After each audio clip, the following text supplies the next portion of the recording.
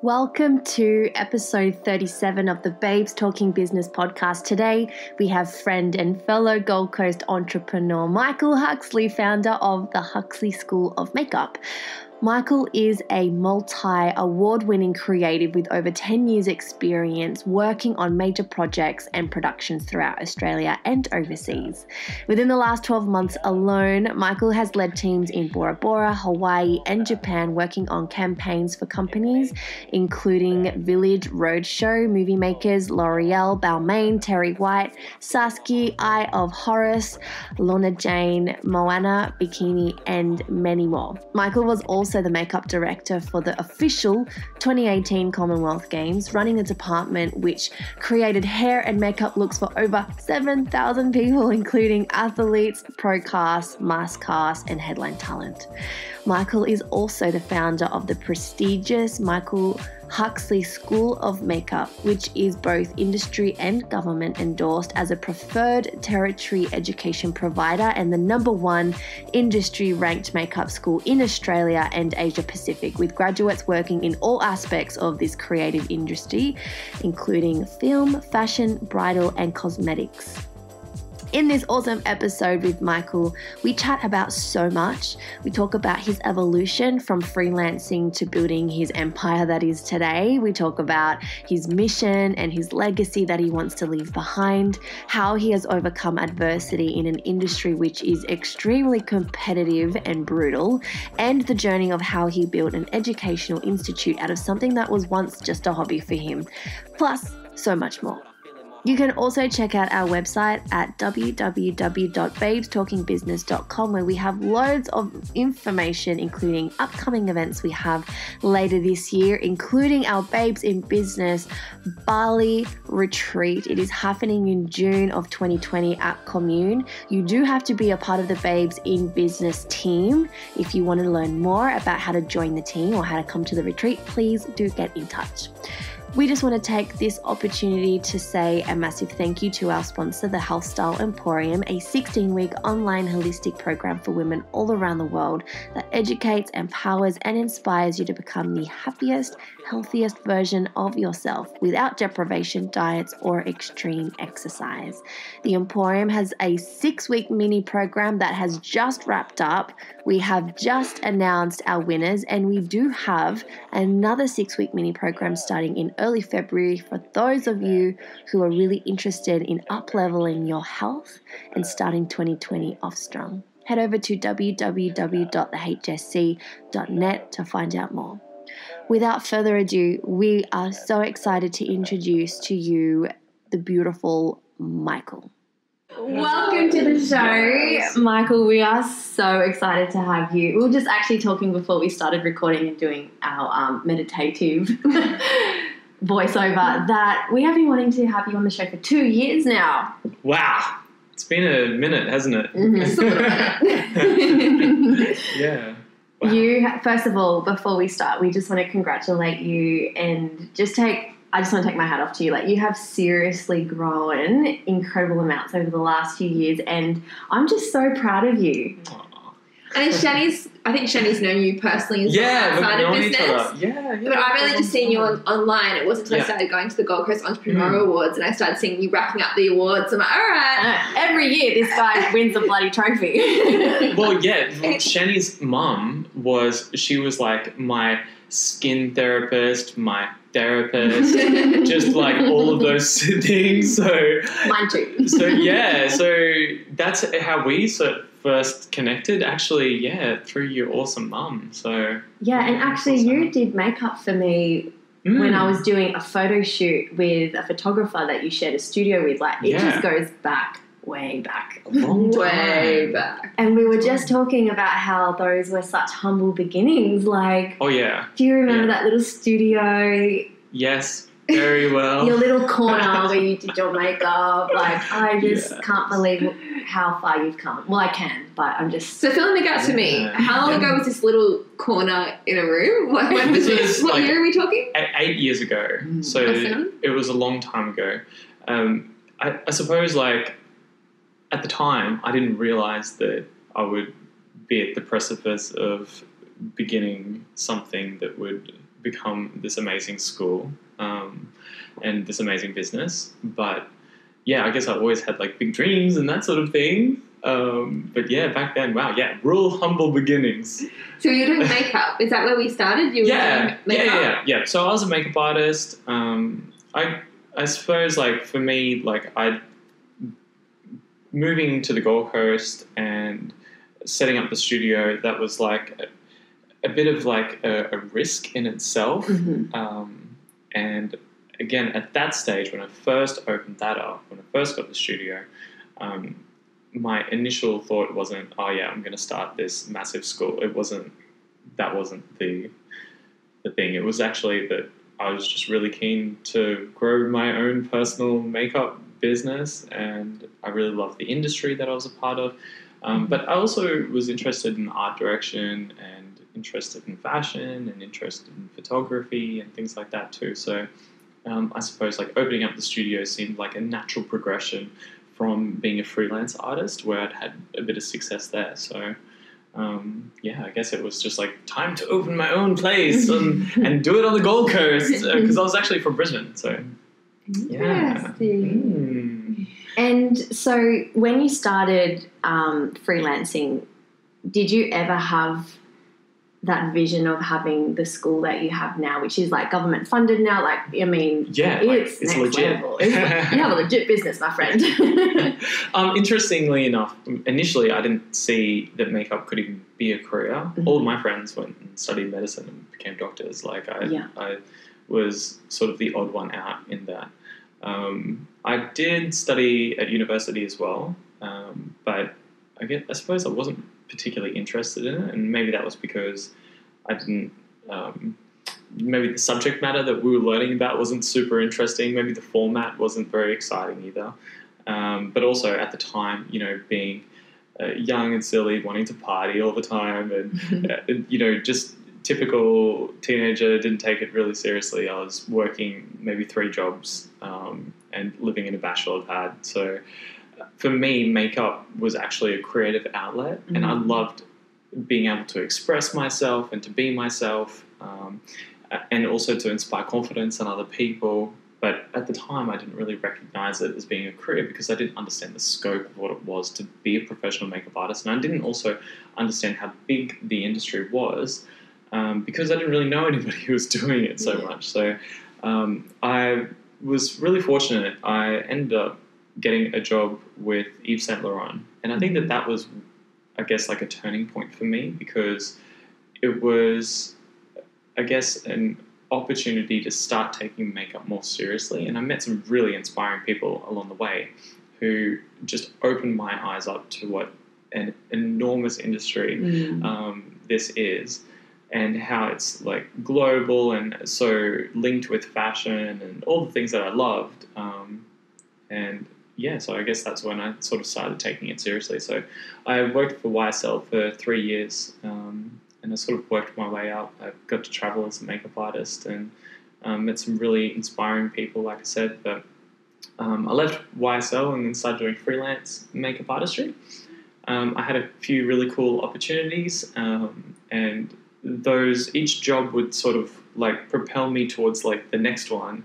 And before I knew it, I built up like all these contacts, and I had quite a bit of success as a freelance artist. And this was all like pre, you know, smartphones, really. Like, this was not that I'm that old, just saying. But it was still like all before like Instagram, that's for sure. And being able to like market yourself easily online. So I was fortunate in that, you know, each job would kind of like propel me to the next, and it was like a very different thing. I think maybe back then, you know, you were as good as your last job, so you would always hustle in every project that you worked on, and that sort of work ethic is something that I've always talked to the students about as well. But I guess then I took a crazy risk, and I'd done a photo shoot with a photographer on the Gold Coast. And we decided to open up a studio together at this tiny little building in Burleigh Heads. It was only like 90 square meters or something. and then started to develop what would become the brand. That's what it is now. Yeah. Really cool. That's so cool. Yeah. And so when you started, so you were with a photographer and you decided to open up a studio. Yeah. What was the vision there? Which is like, it's kind of like natural progression. Like what? Like I still don't get how you go from there to having this massive school. Like, tell me, fill me in. Well, it's interesting. I guess like I've always had a business acumen. I've always sort of been passionate about business as well. What about business are you passionate about? I'd love to know what draws you to it. Do you know what it is? This is interesting because like as a creative person, I was always battling with like this internal judgment around what it was to be a creative person, because I felt like other people wouldn't necessarily take me seriously, and maybe like my family or my friends who really had very typical sort of occupations and very professional careers. So I was always like a little bit outside the box, but I thought to myself when I was opening the studio, I thought maybe there's an opportunity to really scale up what it is that I'm doing. Maybe I could really commercialize my creativity, beyond being a freelance artist. I mean, I really loved working for YSL, and I had a really great job there. Like, I learned so much. I was so inspired, and I think that working in that environment was super cool, and it was an amazing career, and like they would really look after us, which was awesome. And I had really amazing mentors as well back then. But there was a point where I knew that it wasn't quite enough for me, and I went down to Sydney, and they were looking to poach me for more of like a management position, and it was to manage a couple of like an area essentially in Sydney. Totally different direction to the artistry side of it that I really loved. Like I really loved being on the teams that got to travel and do makeup and do workshops with people and all that sort of thing. I really enjoyed that element to it. And it was in that moment that I was like, no, this is probably not quite enough. Actually, it wasn't in that moment. There was a guy who was like one of the managers, and he didn't realize that I was getting poached to go down to Sydney. And he was giving me a big lecture about something. I don't know, like I needed a haircut or whatever it was. Something, nothing. Ridiculous. Yeah. And he said, you know what, Michael, one day you could be a manager, but you've got a whole bunch more things that you need to improve, blah, blah, blah. Gives me a big lecture. And in that moment, I was like, you know what, mate, I don't think that I want to be a manager. Yeah. And I don't want to be like you. I want to get out of here. I want to be an artist. And I want to, and then I guess that, like, I loved YSL, but then I wanted, discover myself, and I wanted more. So then that's when I did freelance artistry. I had a great time, met lots of really interesting people. And then after that, I guess I had some sort of confidence to open up a studio on the Gold Coast, even though I wasn't ever based on the Gold Coast. So that was a bit of a challenge. And then after opening up the studio, that was when I sort of saw the potential of what an actual school could be, and that there was actually a market for it.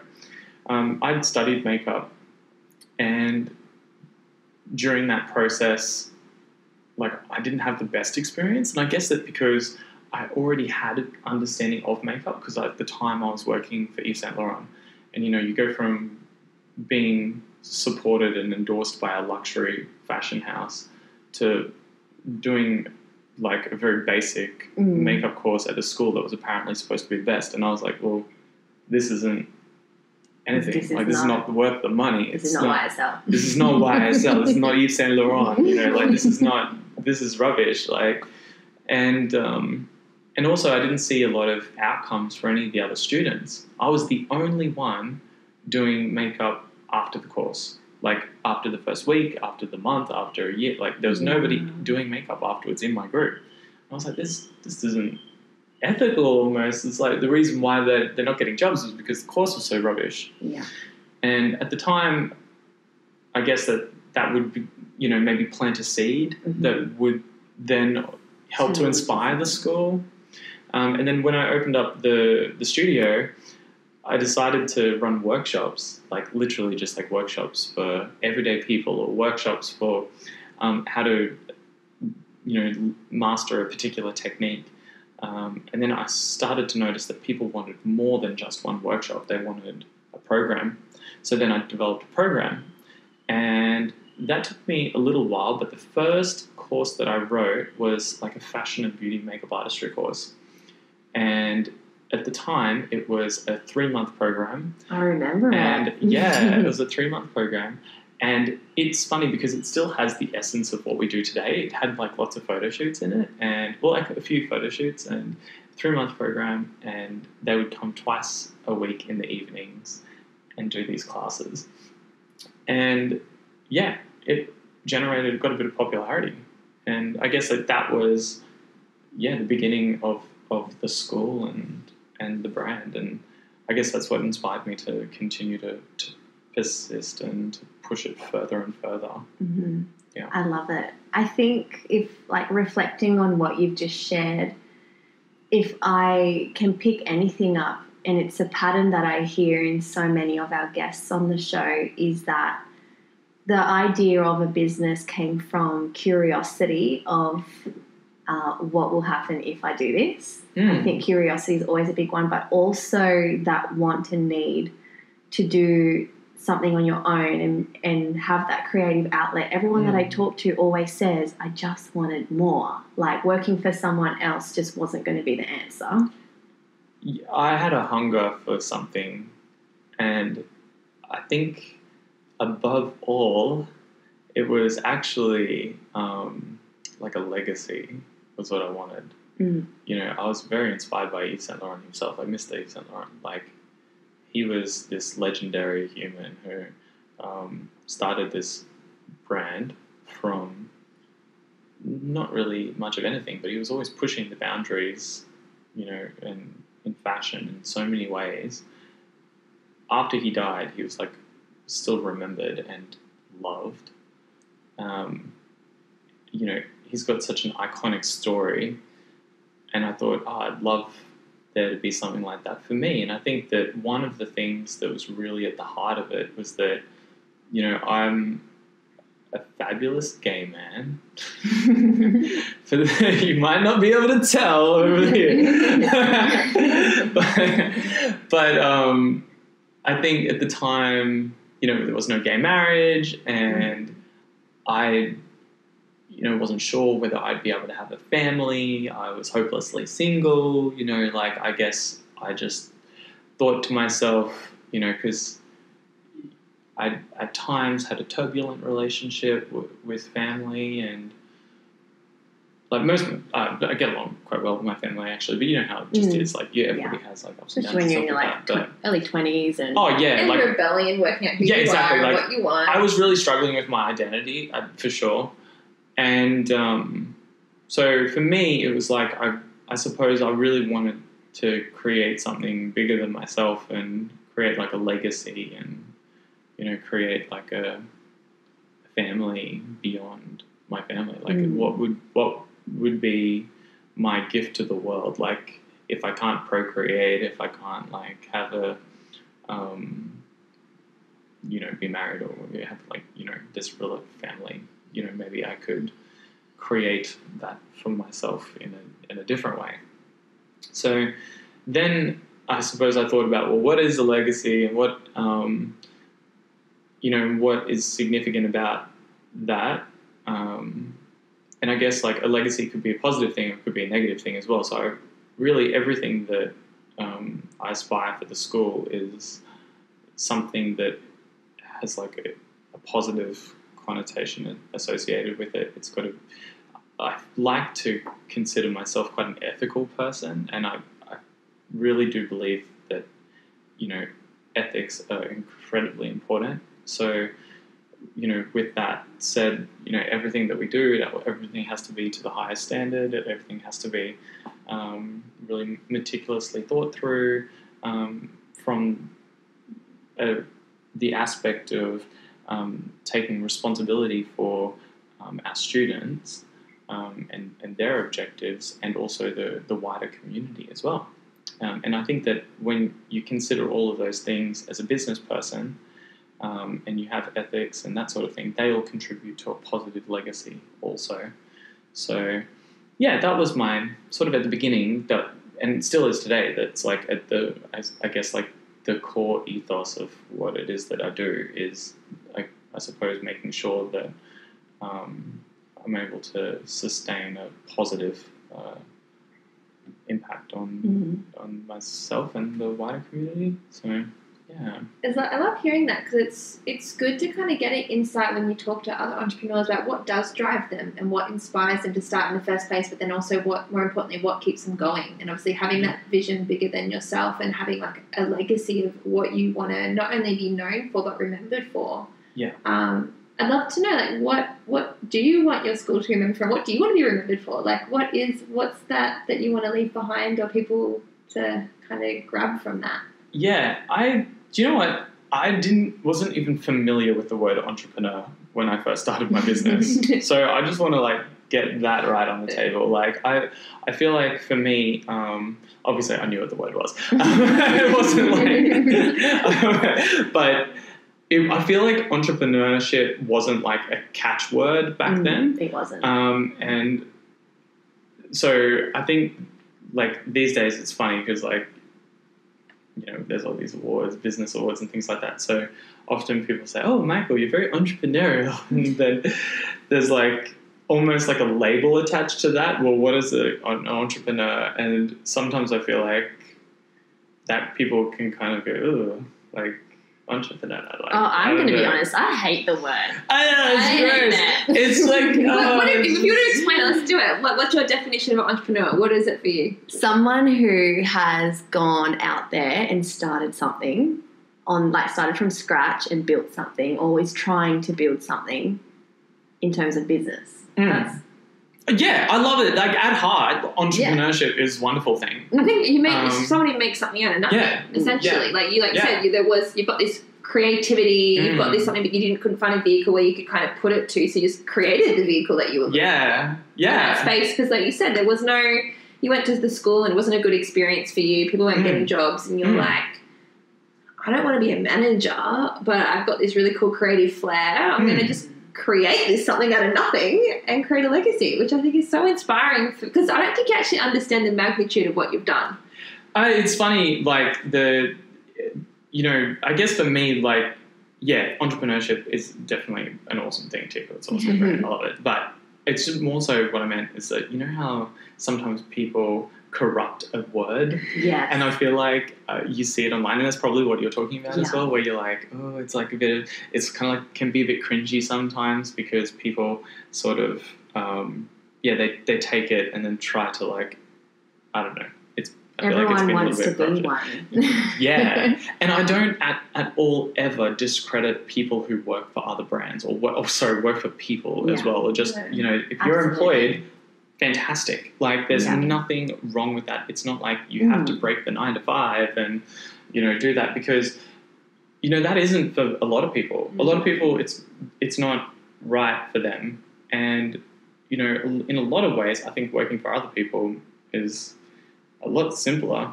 Absolutely. There's less risk. Less risk. Stress. Well, there's definitely been times in my journey where I'm like, maybe I'll just go to a 9 to 5. And I actually sit with that thought for a few minutes. Like, nah. But we all have our strengths. And some people, I mean, we have listeners who listen to this podcast for their bosses who are entrepreneurs. Like, they listen to this podcast so they can help them. Like, I think we all have our strengths and our own purpose here. And I totally agree with you when you say that. But in talking about being a business owner and how it's not for everyone, let's talk a little bit about your journey in building what you have. Like, I mean, it has not been overnight. I know that. Yeah. It's been a long journey with lots of ups and downs. So let's start from the beginning. Like, how has it been when you look back and reflect? I think I'm I'm actually quite proud of the school. I think it's like my baby. You know, I really do love it. And it has become exactly what I had wanted for it, you know. And I do actually recognize the significance of the impact that we have as a, you know, as a, I guess like a what is, I think, a fairly, you know, traditional business model in the community. Which is, so it's not like your typical like online business, which is very new. Actually, education has been around for a long time, and you know, education is Australia's third largest export. Like it's a big business. So yeah, but we definitely, I think, wow, like there has been a lot of learning. It's wow. Where do we start? Right at the very beginning, I guess. You know, I started a studio with somebody who at the time I was quite a good friend with, but we had become friends through work, actually. It wasn't like we were friends beforehand, and it was more like we'd done a photo shoot together, and we seemed to work quite well, and then it was like, oh, let's work together. But I guess there was like maybe personality clashes, and I'm not going to like write the guy off, but I think that, you know, we definitely clashed quite a bit. And where I might have come from, I feel like I was probably a lot more organised, and I had really solid goals. And I feel like with him, it was very different. Like he was a little bit more of a gypsy, and that kind of low-key attitude just wasn't for me. Like, I saw my future as being massive, not like... I'm like, come on, just figure it out. Kind of figuring it out along the way. So, yeah, so things were rough actually in that sense in the relationship. But the school sort of like... I think I just saw a whale. I'm so sorry. I literally just, I feel like I saw a whale. That was there are so whales cool. out there. Oh my gosh, wow. I'm not going to be distracted. So, the listeners are probably like, where are you? Yeah, sorry guys. We're just sitting in my living room. Yeah, we're just in the living room, but I just saw a beautiful whale, and so, anyway, really cool. You know what? I guess like back then I had like big dreams, and that didn't align always with what this dude's agenda was. And I think there was maybe a sense of jealousy when there was success. And, you know, at first I tried to help, and but I don't know, it was not going anywhere. I ended up moving into a new building, and initially he was going to come with us, but he, it just, I guess, like, things just sort of, like, collapsed around it, and it just, I don't know, relationship breakdowns.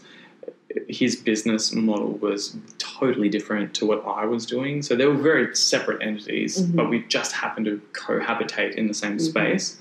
So looking back on it, I think that, you know, that probably was a bit of a learning curve for me, because I think it was really important that, you know, if you're going to start a business with someone, you need to have, well, not like we didn't have a business together, but just even like having some sort of partnership or sharing a space, you know, you need to have boundaries, or there needs to be, you know, everything clearly defined at the beginning.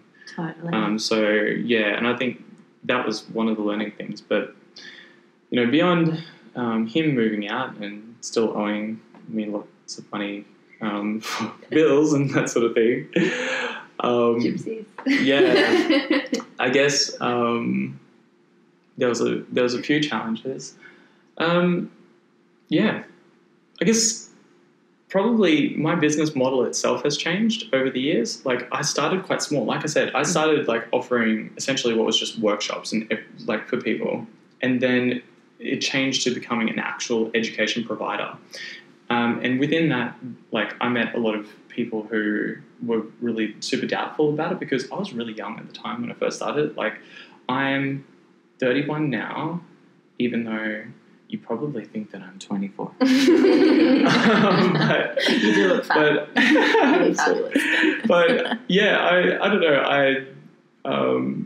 I guess like I was really young when I first started the school. So people were like, what is this school? Like, school of what? Amateur hour? Like, and there was a few people in the industry, like people who had maybe other RTOs and things like that, and they really looked down on what it was that I was doing because we weren't backed by government.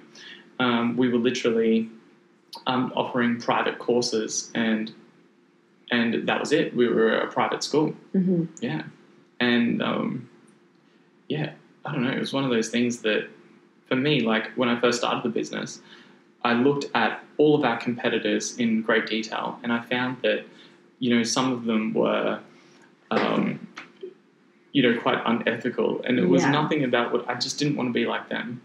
And for anybody who knows a little bit about the world of registered training organizations knows that it is probably one of like the most corrupt, disgusting industries. And they're literally ripping people off left, right, and centre, signing people up for courses, collecting government vet fee help student loans, and signing people up for courses who probably should never have even been enrolled in the first place. Like they don't even speak English or something, or they come from very, very poor environment, and they say, "Hey, sign up for this course and you'll get an iPad." And they're like, yay, iPad. And they're like, yeah, and you get money from the government. Ooh, it's as if it's free money. But then they don't actually comprehend that it's a debt and you actually do have to pay for your tuition. Mm-hmm. But these organizations are just signing them up and then people just don't even go to the course. Like, and at the time, vet fee help was like uncapped. So I was like, I don't have anything to do with vet fee help. I don't have anything to do with like these government RTOs because they're so dodgy and they actually don't help people in our industry get work.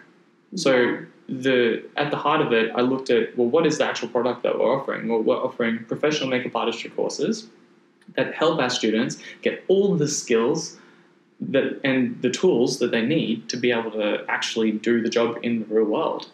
And I guess I copped a lot of flack initially because, we were private school. Mm-hmm. So I remember going to an education trade expo and I had this woman from a school on the Gold Coast. She was like the owner manager or whatever.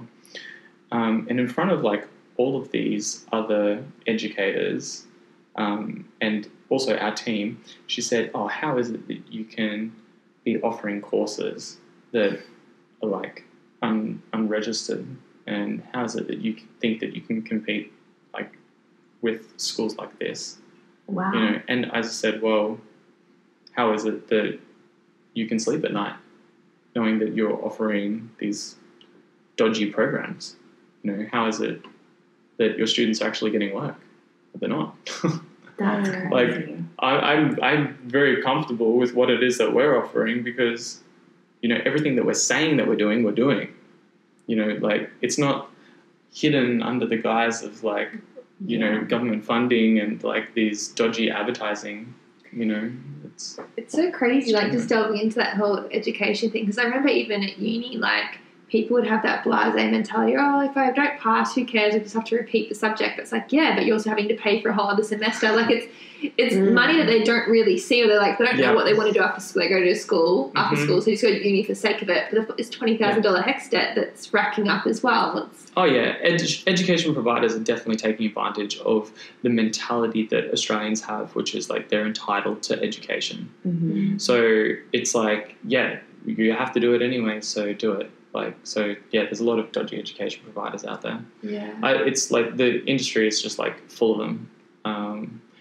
And over the years, like every single intake and every single year, we're constantly improving what we do so that, we can make sure that not only are we, doing things responsibly for the students, but again, for our industry as well. Yeah. Because, the industry changes. So the skills and the different requirements that the industry needs, like that also, needs to adapt as well. So we need to, always be on the forefront of sure. what's coming. Mm. So when you're not just snatching up all these amazing awards for the Gold Coast things with trophies and doing people's makeup for the Olympics, I didn't really do a lot of makeup for that. I actually didn't really do a lot of makeup. So that's an interesting one, actually. So it's a good one for the resume. Yeah, it's funny with the Common Games. Actually, that's a good story. Yeah. Actually, talking about like, interesting. Tell me. Here's the scoop. So I was the head makeup artist for the Commonwealth Games, and we had altogether like close to 7,000 people that required something to do with their aesthetic. That, you know, there were all of these people that at some point had been touched by a department. And, you know, everybody from like mass cast through to professional talent, like dancers and performers, through to headline talent and, you know, dignitaries and athletes and everybody in between. So it was a really big job. And it's funny because when I was first heard about the job, this guy approached us at the school looking for volunteers. And I was like, oh yeah, like how many do you need? And he said, oh, maybe we need like 70. And I was like, oh, easy, I can get you 70 makeup and hair people, like that sort of thing. You know? And he was like, oh, great. I said, well, who's organised? Like, who's actually going to be running the team? And he goes, I'm not sure, but I'll put you in charge of the people who are. So I got this phone call, and they wanted to talk to me about offering me a position. And they sort of like did a phone interview sort of thing about being in charge of the department. And she said, how is it that you'll cope like under the pressure? Like, you know, it's a pretty big task, and, you know, you haven't done a big production like a Games before, because it's not like your regular production. It's like like a $19 billion production. You know, like it's huge, like, and months of organisation. So she said, "How do you think you're going to cope?" And I was so blasé about it. I was like, "Well, if I can organise a school, I can organise your event. Like, it's fine. Like, I've got this." I got this. And I was honestly like really black and white. And it was funny because like I think at the time when she had called me, like I was in between like lots of things, as I always am, and I had like some photo shoot I think that was happening that evening, and it was in the afternoon, so I was like kind of dismissive almost, like it's fine, I've got this, you can either take me or you don't, whatever. And as it turns out, we had this big staff orientation, so I'd like gotten the job, and we went to this orientation, and they were like, oh, and it was massive. There was like hundreds of people. There was like big screen TVs, like big projectors everywhere. And like it was like a bit of a production in itself. And then they said, and now introducing the executive producer for the entire Commonwealth Games, Merrin. And then everyone's like clapping. And then this woman who had interviewed me first, that was her. She was like the big boss. And she was the one who was like, super, yeah, whatever. Like, I can, you want, who else would do the job, really? Like, and that was kind of the approach I had. And it's funny because after doing it, I really do feel like they couldn't have done it without us, because I did come with the entire school. And, you know, I had to fight to have our students to get work experience on it. And obviously I wanted them to have an amazing experience as well and to be a part of it. But we couldn't have done it without them because they wouldn't allow us to have enough staff. And there were so many problems along the way with the games. Like, I can imagine. Oh, yes. Oh, so many problems. I don't even like... Our team did amazing, mind you. Just saying. We did very well. And actually everyone all the producers were really happy. But imagine like in one show with like the opening ceremony, there was like 24 or 26 different segments, and each segment had its own directors and its own producers. And within that, a whole, you know, massive web of different team who were working and being able to deliver these things. You know, one group of mass cast might have 400 people in it. So, you know, it's a really big scale sort of thing. So there's obviously going to be, you know, issues and problems along the way. But I found that it was interesting. There was some of the team were flown in from different places, and like there was a couple of people, some in particular who I won't name, but they were from Sydney, and they were like, oh, the Gold Coast people, they're always the ones stuffing everything up. I was like, what? Get stuff? Like, you're incompetent. Like, and that's I wanted to say that, but they, obviously you've got to bite the tongue. And I suppose, like, for me, it was like the first time I was ever doing like a big games. And so whenever people would sort of have these ideas about how they should do things, and I'd be questioning it in my mind, I just would bite my tongue because I was thinking, oh, no, they've already done games before. I'll give them the benefit of the doubt. Mm-hmm. And then as things kind of progressed and got closer to the actual event, I was like, oh my gosh, these people. No idea. Wow. Like, if they ran this thing like a business, they would go broke. And that's just how I thought about it. So how did you cope with the stress of it? Well, it's funny because I was also juggling the school as well. So I was working like massive days. I remember one time I looked at my phone and I'd run like 18 kilometers up, like, how like your phone app tells you like I'd done 18 kilometers and I'd gone up like 12 flights or something like that of stairs because it was really spread out where the games were, and I was literally running between destinations, and I thought, I deserve a medal here.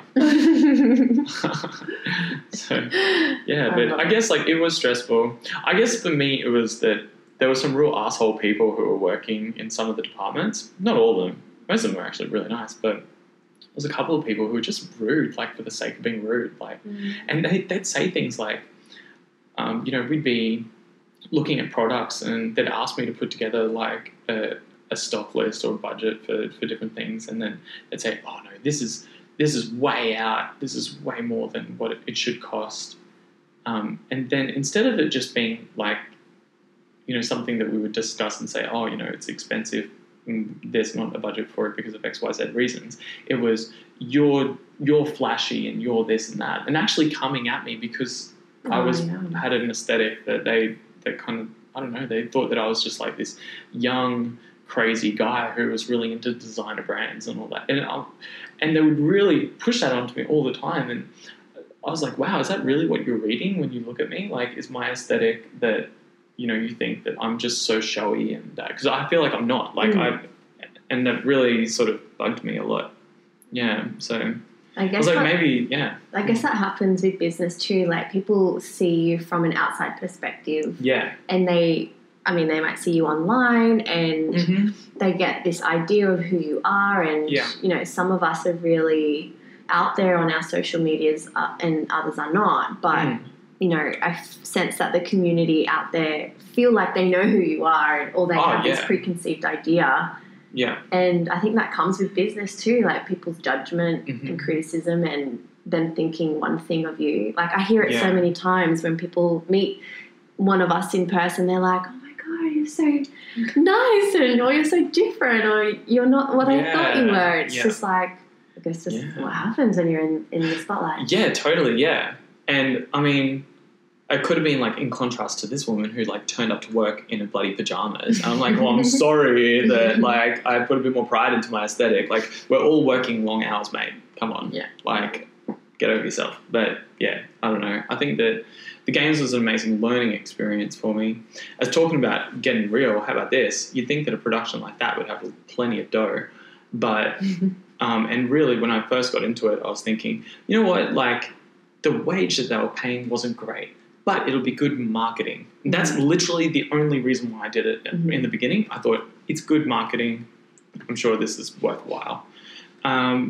So that was wrong. I started, and then they were like, you can't tell people that you're working on it. Oh, wow. And I was like, what? I was like, I have a business outside of here, and people need to know about it. But they were so strict that they're like, anybody who knows needs to sign an NDA.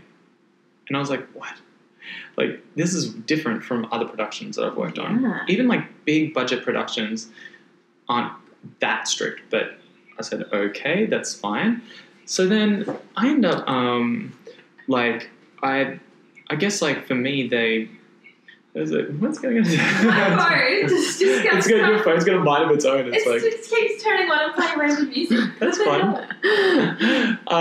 Yeah, but so I guess I thought it was going to be like this amazing marketing thing. And as the games progressed, they sort of like changed their tune a little bit, and they kind of opened up and allowed us to sort of speak more. But that even just everything along the way, it was like it was just like a constant battle, it seemed. One time, like we had ordered all this stock, and this was so annoying. So we had to get all the stock in before a particular date because of security reasons. That it had to get scanned and it had to get sniffer dogs all through it. And all, it was because of the significance of the project, which I understand. But they put a lot of stress on us to like get it sorted in time. But then the people who had to sign off on what you were spending were also really behind on what they were doing. So they kept on like pushing things back. And I'd say, I need to get answers now. You're relying on someone else. I'm relying because I need to fly the stock in and we need to get things here so that it arrives on time for this. And then at one point they had, like, because I've got all these amazing suppliers who helped us out and got us really good deals. But one particular thing, we had like a day or something left before they had to sign off on it, before the stock had to get shipped out. So I said to the brand, I said, look, it's most likely going to go through because I can't see how we're going to be able to do this without all this stuff. And they said, yep, no worries. So they spent all this time packing the crates of stock to come up.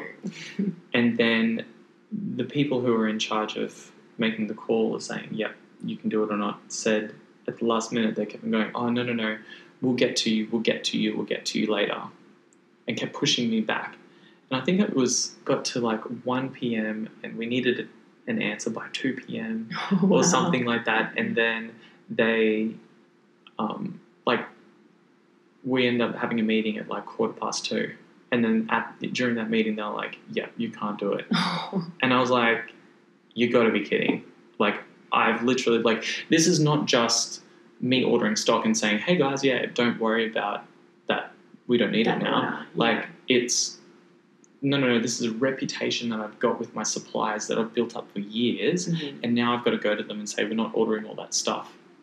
So I think I absorbed about $12,000 worth of stock into the school.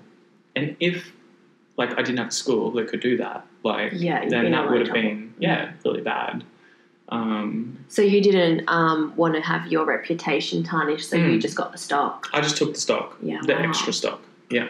And even and with the games, as far as like paying their expenses, like it took them months after the games to pay the expenses. Like I had racked up maybe $23,000 worth of expenses on my own card. I love hearing these real and raw stories because, like I said, you've had some crazy success, but it's also the stuff that goes on behind the scenes. It's the risk that you take. It's the opportunities that you put yourself out there, even when maybe the financial reward's not there. But it's like you said, it's networking, it's making a reputation, it's getting your name out there, it's marketing. Yeah.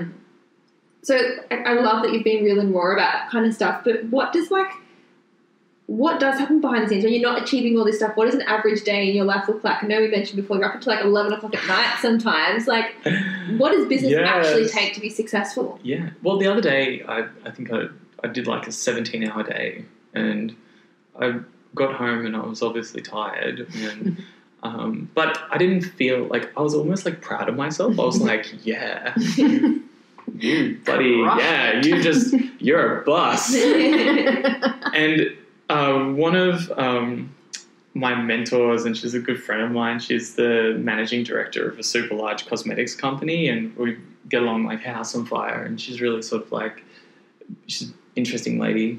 She's a Chinese lady, and she's all of like 4 foot high, like she's a tiny little hobbit, and she has this like really interesting personality. She's like really abrupt.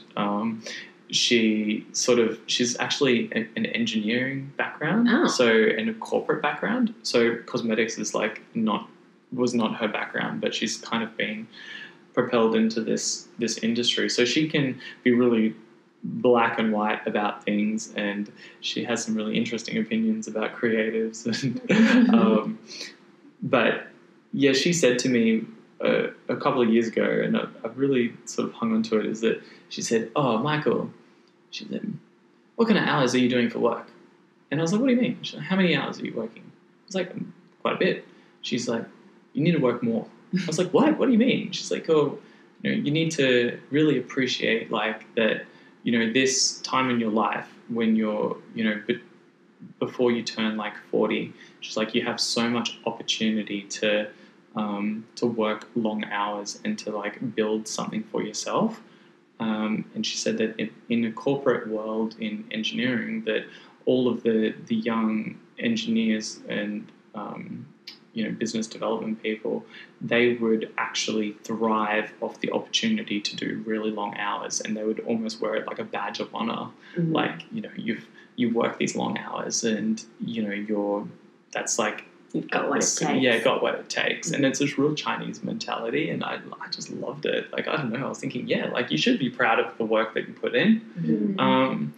And I think that that's like maybe a misconception about like entrepreneurship, like break the 9 to 5 so that you can like work 9 to 9. Work 9 to 9. Yeah, exactly. So, and that's what, there's obviously the perks that come out of it as well. But I guess like, I really enjoy, even though it's long hours, like I love it. And that's the benefit for me that I see.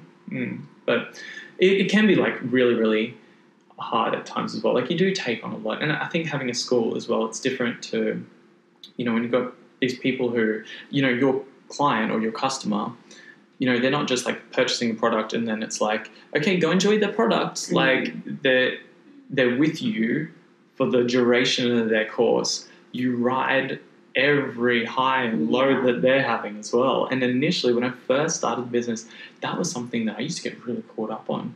We'd have students that have like come from the most troubled backgrounds and have had the most intense experiences, and might have something happen with like a student, and it's really intense and it's hard not to take it on board. Yeah. Totally. I think that just comes with, like, when you're so passionate about what you do for your business, you also absorb all the energy that comes through it. Like, you want people to succeed, and when you see them upset or you see them not winning or you see whatever's happening for them, we're like empaths, really. Like, we really feel that as business owners, and that can be tough. Yeah. That hurts sometimes. Like, I know what that's like. It's painful. Yeah. Well, actually, class actually finished last night, probably around 8:30. I stayed back because there was like students talking to me about stuff, and like I wouldn't trade it actually, like, because I think that in life, like we as humans have like a responsibility to each other that you should be there in some capacity. It doesn't matter like whether you're like the big boss or whether you're a worker. Like you need to just appreciate that we're all human, and sometimes people just need to talk and they just need to, we need to be there.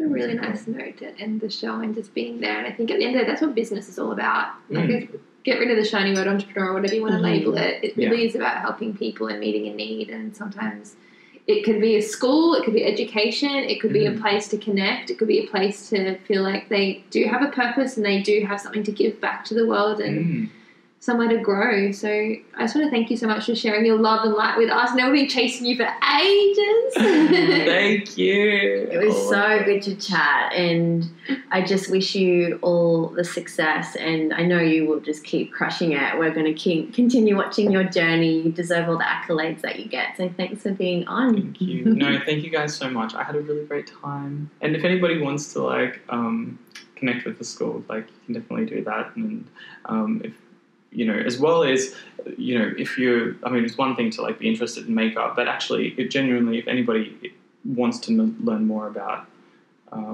or has a question about business or something like that, I don't know, if you want some feedback or advice on something, I don't mind if you hit me up on, you can definitely message through, because I think that it's important for like other businesses to connect with each other. I'm really big on collaboration, and I would like to be able to help out if other people are having trouble, because I know that I definitely bounced off so many other business owners as well when I first got started, and so important. Part of my success and journey has been that. So. Well, we will have all of Michael's links and social media and website, everything to connect with him in the show notes. So awesome.